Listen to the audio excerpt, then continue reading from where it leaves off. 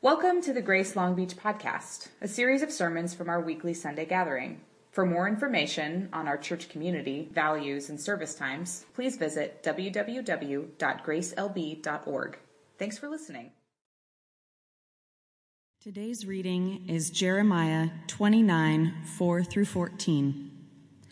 The Lord of heavenly forces, the God of Israel, proclaims to all the exiles I have carried off from Jerusalem to Babylon, build houses and settle down, cultivate gardens and eat what they produce. Get married and have children, then help your sons find wives and your daughters find husbands, in order that they too may have children. Increase in number there so that you will not dwindle away. Promote the welfare of the city where I have sent you into exile. Pray to the Lord for it, because your future depends on its welfare. The Lord of heavenly forces, the God of Israel, proclaims, don't let the prophets and diviners in your midst mislead you. Don't pay attention to your dreams. They are prophesying lies to you in my name. I didn't send them, declares the Lord. The Lord proclaims, when Babylon's 70 years are up, I will come and fulfill my gracious promise to bring you back to this place. I know the plans I have in mind for you, declares the Lord. They are plans for peace, not disaster, to give you a future filled with hope. When you call on me and come and pray to me, I will listen to you. And when you search for me, yes, search for me with all your heart, you will find me. I will be present for you, declares the Lord, and I will end your captivity.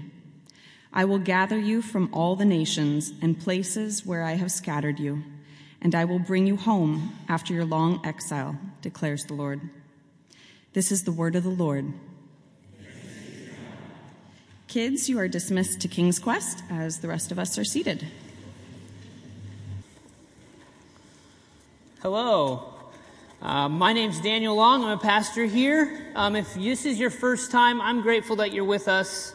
Before I pray and we get into the sermon this morning, one of the things I wanted to share that I'm so grateful for is, I don't know how many of you were there, but last week during the second hour, we had a time in the chapel, and the elders kind of gave some updates about some things and shared a few things, and then we had this really remarkable time where we were given an opportunity to kind of share the good things that we see happening at Grace.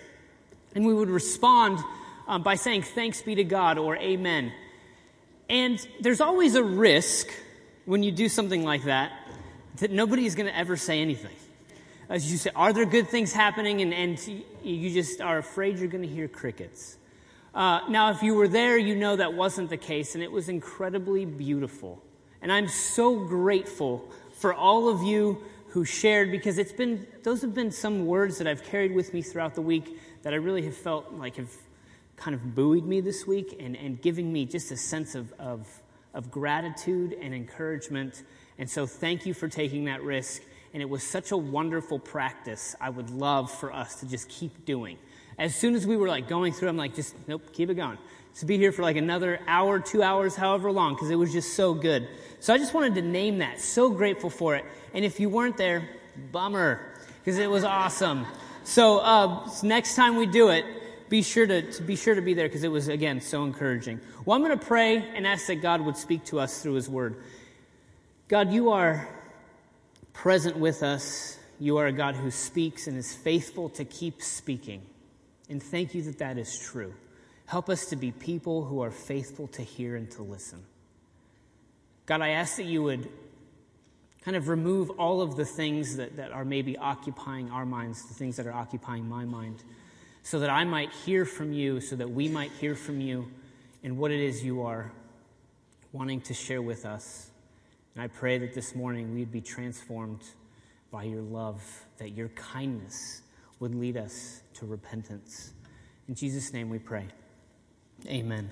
So we're in the middle of a series that we've called Becoming, and it's this idea of some things that God might want to do within us, how He might want to shape us. And the 4 words, the 4 characteristics, the 4 kind of virtues that we're looking at are humility, trust, hope, and joy. And we're kind of spending 2 weeks on each of those, and we're going to be talking about hope this morning. And each one of these we're spending 2 weeks on because there's this idea that each of these kind of has this vertical dimension as what does it look like to be humble in relation to God, but also this horizontal dimension. What does it look like to be humble in relation to others? And we did the same thing with trust, and we're going to do the same thing with hope. What does it mean to hope in God? And if I put my hope in God, what might that mean for my relationships and how I am in the world? So we're going to be looking at Jeremiah 29 this morning. Now, I have a love-hate relationship with Jeremiah 29 because I think it's an incredible passage, but it's one of these passages that's been like co-opted and used in the worst possible way sometimes, right? I don't know if you've heard this, but I've experienced loss in my life where I've been around a lot of people who've experienced loss, and sometimes in the middle of grief, someone will just kind of pull out Jeremiah 29. Well, it's good because God says, I know the plans that I have for you. Plans to give you a future and a hope, plans to prosper you. And it's like the worst thing. It's like it grates on you because you're like, this doesn't seem kind of appropriate, or maybe this doesn't even seem like the way that this was intended to be used or to be shared. And if you've ever felt that, you're totally right. Because Jeremiah 29, it speaks of hope, but it's like it's hope with teeth. Like in the context, it's so important to this passage, because here's what's happening in Jeremiah 29. So this passage becomes, at this time in Israel, when Jerusalem has fallen. It's like the turn of the 6th century BC. And Jerusalem has fallen, and they're being taken into Babylon. They are removed from all of their sort of social, spiritual, religious life in Jerusalem, taken into a place where they're completely dislocated, a place where they don't know, a place where they are completely alienated. And this letter from Jeremiah comes to them in this moment, where they don't have a sense anymore of who they are and what it means that they are God's people. If we are God's people, then why are we not with God's presence where the temple is in Jerusalem, which has just been ransacked and taken? And so here's where this letter comes. So if you want to turn your Bibles to Jeremiah 29, it's on page 656 in the blue Bibles underneath you. And we're going to kind of go through this, and I'm going to make some observations. So it's in this context then, this letter from Jeremiah is sent to the people, and it says this in verse 4, "Thus says the Lord of hosts, the God of Israel, to all the exiles whom I have sent into exile from Jerusalem to Babylon. Build houses and live in them, plant gardens and eat their produce, take wives and have sons and daughters, take wives for your sons, and give your daughters in marriage that they may bear sons and daughters. Multiply there and do not decrease. But seek the welfare of the city where I have sent you into exile, and pray to the Lord on its behalf, for in its wellness or in its welfare you will find your welfare." This is like a record scratch moment. Now here are the people of God taken into exile, waiting, grateful that they have a word from the Lord. And so this word comes from Jeremiah, and he says, God has sent you there, and what I want you to do is to get used to it. Build houses, plant gardens, give your sons over to marriage and your daughters, and create families, and actually, even more, seek the welfare of the place in which you are exiled, in the evil empire that is Babylon. Now, if you were in this context, you would think this is the worst thing that you could ever hear. And the text actually continues to go on, and it say it will last for at least 70 years. Some of you are going to die there. This is not something they would want to hear. Of course, they would think that Jeremiah is full of it. There was already some talk, maybe some understanding of Jeremiah actually working for the wrong side, and this proves everything they thought about Jeremiah. How is this a word of hope for the people of God when they are in exile to get used to it? How can this possibly be a word of hope? Well, what I love about it is there's this incredible sense of realism, right? So before there's a word of hope, there's this sense in which you are in exile, and you're going to be there for a long time. But actually, there's also this sense of calling while they're in exile. While you're there, here's what I want you to do. Build houses, plant gardens, and seek the shalom. Now, the shalom is such an important word in the biblical story. It's this idea of complete and utter wholeness, where everything is kind of working with divine purpose, and things are being renewed and restored, and it's beautiful. You are to seek that in Babylon. There's this sense of calling, but there's this sense of hope. And where is the hope? It's that God is actually in all of it. Now, what do I mean by that? Well, in Jeremiah 29:4, it says this: "Thus says the Lord of hosts, the God of Israel, to all the exiles whom I have sent into exile from Jerusalem to Babylon." Now, that somehow God is even in the people being removed from Jerusalem and taken into exile. There is hope in the sense that God is connected to their past, but if you continue, there's also hope for the future in verse 10. "For thus says the Lord, when 70 years are completed for Babylon, I will visit you, and I will fulfill to you my promise and bring you back to this place. For I know the plans I have for you, declares the Lord. Plans for wholeness and not for evil, to give you a future and a hope. Then you will call upon me and come and pray to me, and I will hear you. You will seek me and find me. You will seek me with all your heart." This is one of my favorite lines in this passage. "I will be found by you, declares the Lord. And I will restore your fortunes and gather you from all the nations and all the places where I have driven you, declares the Lord. And I will bring you back to the place from which I sent you into exile." So God is in all of this. This is an incredible picture, story of hope, because it means that God is somehow involved in their past and that God secures their future, that their story is being held by God. And when you lose the perspective that somehow God has been working and at work in your past and that God secures your future, all that's left in the present is despair. Now, here's my question. Do any of you ever feel like where you are or what you've done has in some sense been a waste? You look at your life in the present and you think, how could I be here? What have I done to get here? And it feels like everything, all the choices you've made, all the things you've done and participated in, it was a complete and utter waste of time. And here you are and you don't know how you got here. You look at your past and you think, well, that was for nothing. How many of you think in the present and you can't, like the future is foreclosed, you can't imagine a different way of being? The world seems like it's just going in one certain direction, toward one certain place, and that place isn't heaven.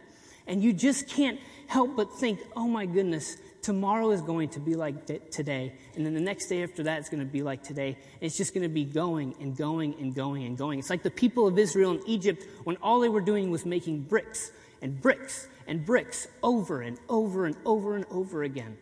The future will always be the same as today. The past adds up to absolutely nothing, and all that's left in the present is despair. But Jeremiah 29, it actually has this word of hope where it says, no, look, God is involved in your exile. And how God is involved in our stories and our decisions to bring us into a place, I don't know how that works. Sometimes the Bible doesn't seem to know how it works. What it says is that somehow God is wrapped up in all of it. But we need to hold on to that truth, that somehow, even in our exile, God is responsible, is connected, is with us in it. But also, there is a hope for the future. There is a hope for something different. I will be found by you. You will seek me and find me. I will take you out of exile, and I will restore you, and I will renew you, and you will be a people. Do you find yourself in a place where all that you feel is left for you to do is despair? Because when you despair, resignation is the only option. You're just resigned to the way things are. Do you feel resigned in your life to the way things are? Despair, resignation, is not a Christian attitude of mind. Hope is, because God is the one who holds our stories. God is the one who's been wrapped up in our past. God is the one who secures our future.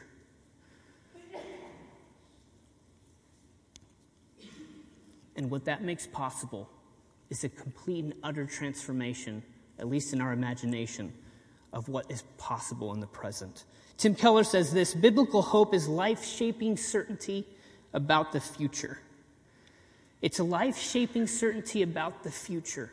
But see, what's required in the present, to have this sense of hope in the future and this sense of trust that God was involved in my past, or our past, is to actually surrender to this idea that God is at work in my life.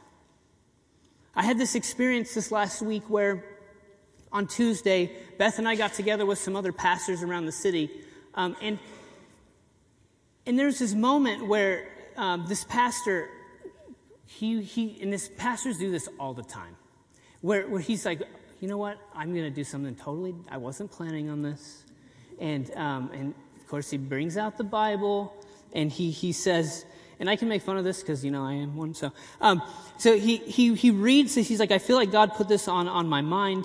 And he reads Jesus' words, come to me, all who are weary and heavy laden, and I will give you rest. And he said, I'd like for us to go into a time of prayer. And I was like, oh no, like this is for me. It's like, just had this sense of, uh-oh. And so I was waiting for it. And so he said, we're going to have a time for prayer. If you feel like you are in a place or in a time in your life where you feel like you are burdened and heavy laden, I'm just going to ask that you raise your hand. And even before this, my friend Eric Marsh came around and he put his hands on my back because he knows me. And so I was like, man, I'm going to have to raise my hand. This is the worst. And so I raised my hand. And so then people came and they began to pray for me.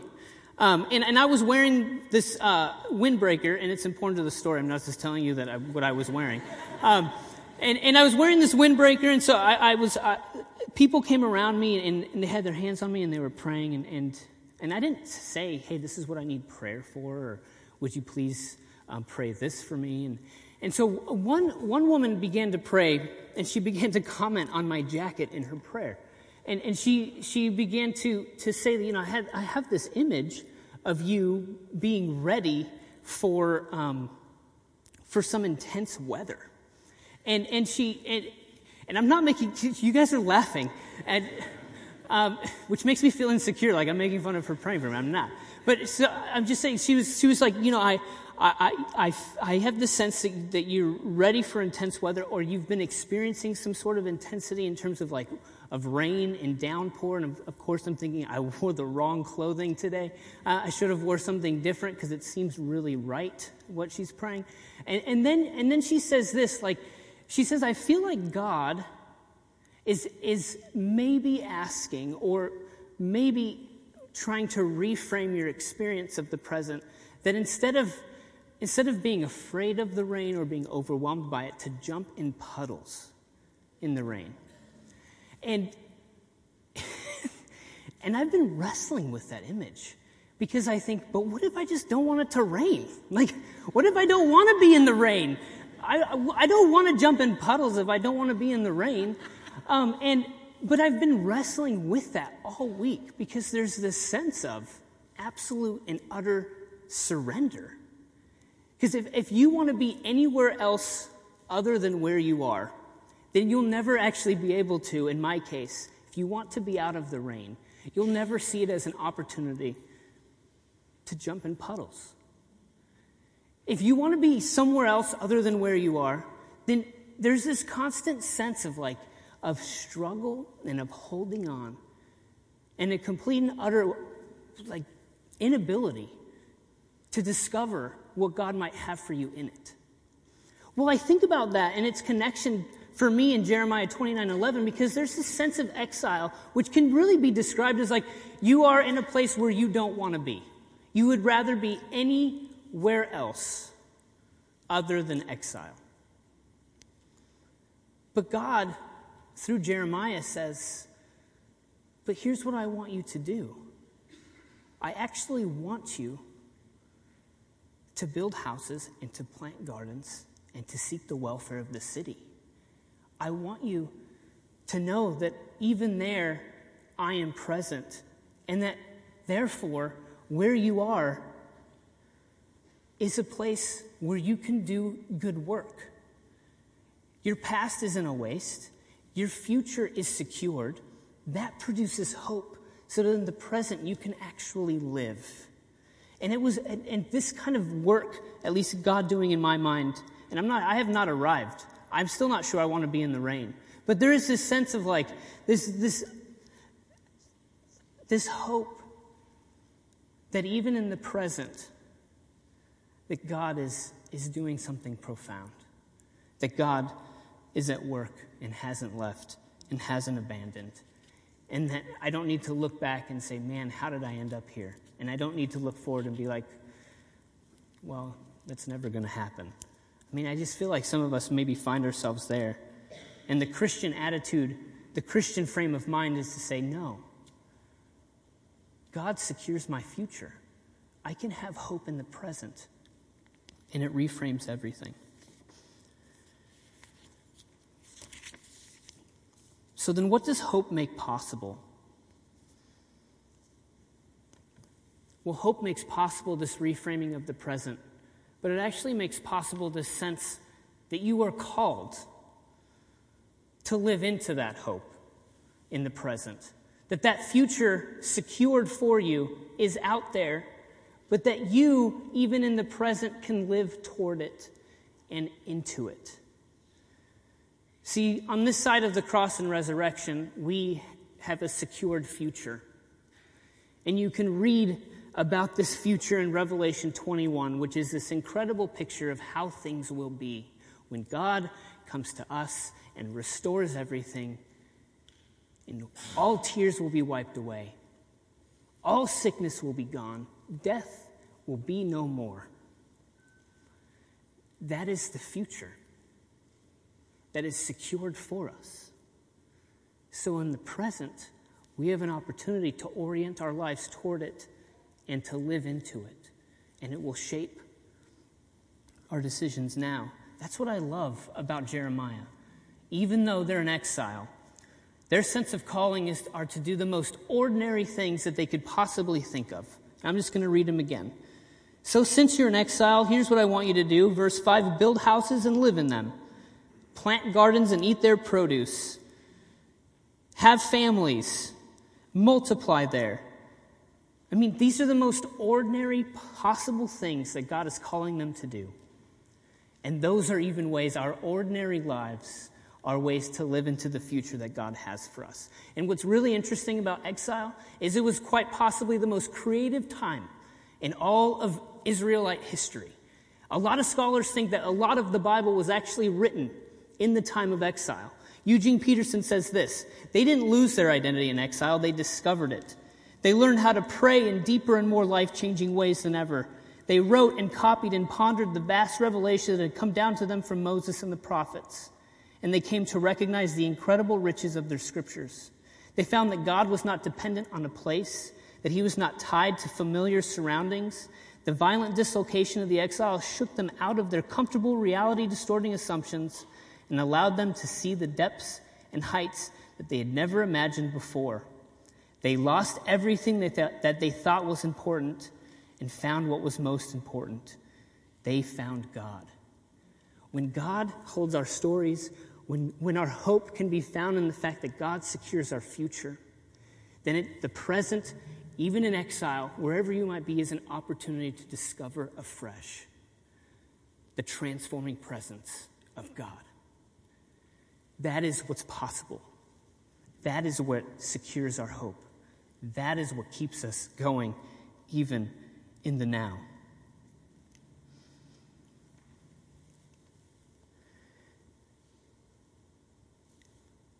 my friends, I can't help but think about our church, Grace Long Beach. I can't help but think about the church as a whole.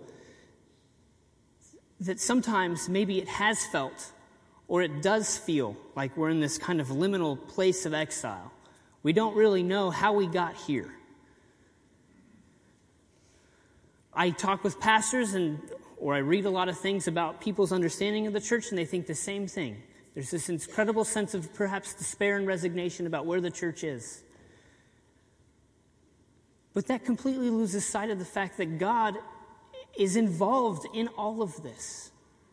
That our past as a church, God has been there, working in it to bring us to now, and that our future as a church, as the church, is secured in the work of God and the work that He's done in Jesus Christ. That is what secures us. That is what makes hope possible. And we have a calling. We have a calling then, as the church, to seek the welfare of the city in which we are, to seek the welfare of the places where God has put you, jobs, neighborhoods, coffee shops, wherever you might be. We are called to seek the welfare of our place of exile, of being dislocated, because the welfare of the city is our welfare too. That is our calling as a church. Someone asked Stanley Hauerwas, a favorite theologian of mine, how do we learn to hope in a world where there are no solutions? Do you ever feel like we're in a world where there are no solutions? Do you feel like we have a political climate in which there are no solutions? Do you feel like we have a church, this large sense of the church and these theological questions in front of us where it just feels like there are no solutions? Does it sometimes feel like we are under the weight of this completely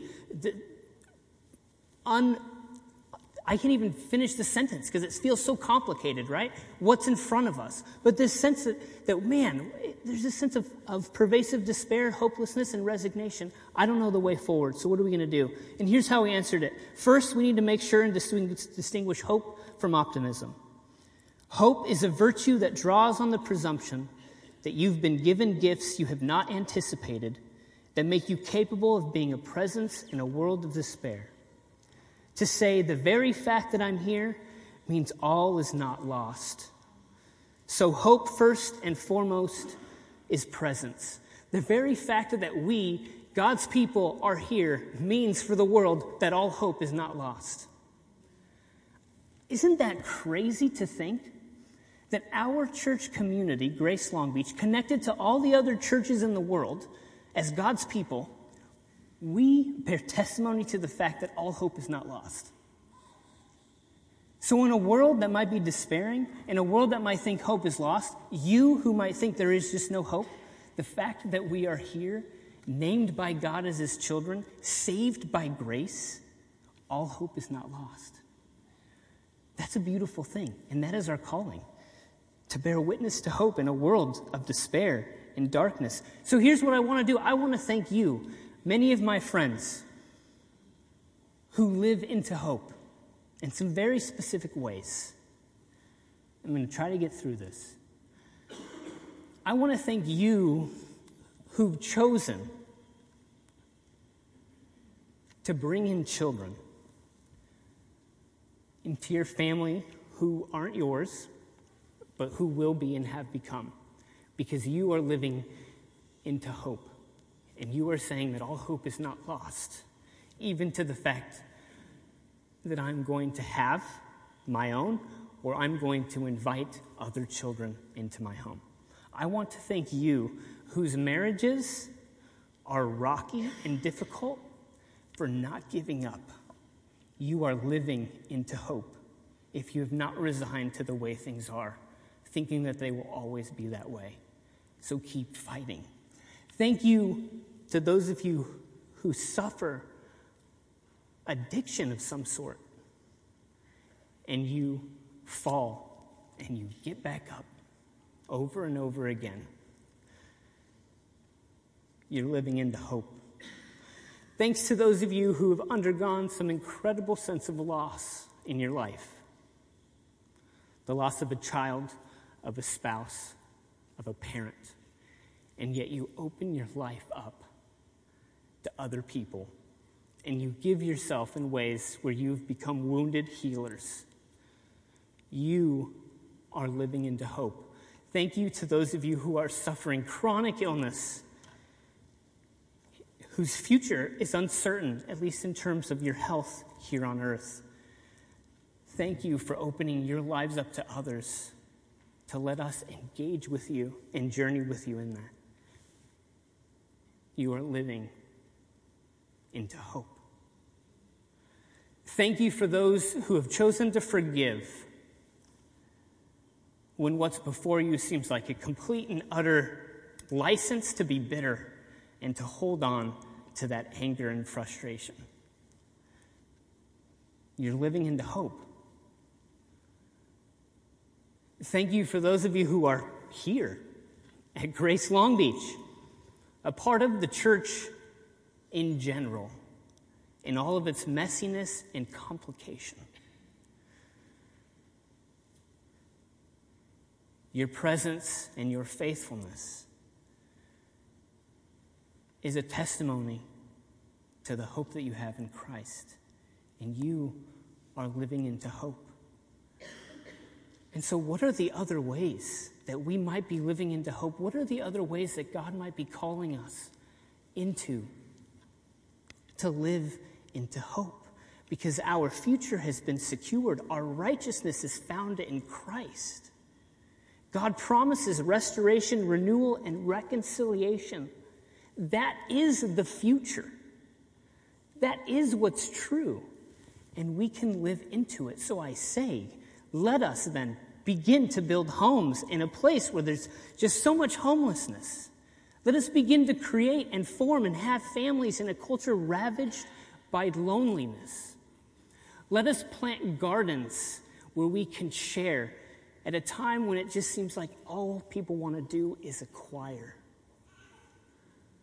Let us be people who seek wholeheartedly after God, knowing and trusting that He will be found by us. I mean, that is hope. That is what God is calling us as His people to do, is to be people who live into hope, in the hope that is secured by Jesus Christ in His death and resurrection. Amen. Yes. Amen to that. We're going to have time to pray in a minute. I'm going to close with a passage that a friend of mine reminded me of this week in a conversation. But before that, I do want to let you know that there's opportunity to be prayed for. And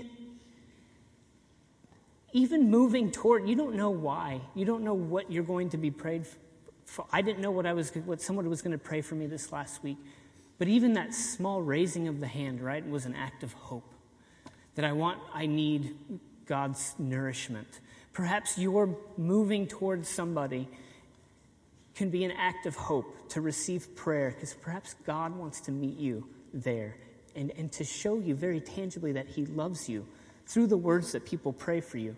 That's going to be happening in a moment. But before that, I want to read these words. I know of no better, just few verses that point to hope. It's from the Apostle Paul in the 8th chapter of Romans, and it says this. Let this wash over you, because this is what's true of you. What then shall we say to these things? If God is for us, who can be against us? He who did not spare His own Son, but gave Him up for us all, how will He not also with Him graciously give us all things? Who shall bring any charge against God's elect? It is God who justifies. Who is to condemn? Christ Jesus is the one who died, more than that, who was raised, who's at the right hand of God, who indeed is interceding for us. Who shall separate us from the love of Christ? Shall tribulation or distress or persecution or famine or nakedness or danger or sword? As it is written, for your sake we are being killed all the day long. We are regarded as sheep to be slaughtered. No, in all these things we are more than conquerors through Him who loved us. For I am sure that neither death nor life, nor angels nor rulers, nor things present nor things to come, nor powers, nor height, nor depth, nor anything else in all creation will be able to separate us from the love of God in Christ Jesus our Lord. Thanks be to God that that is true.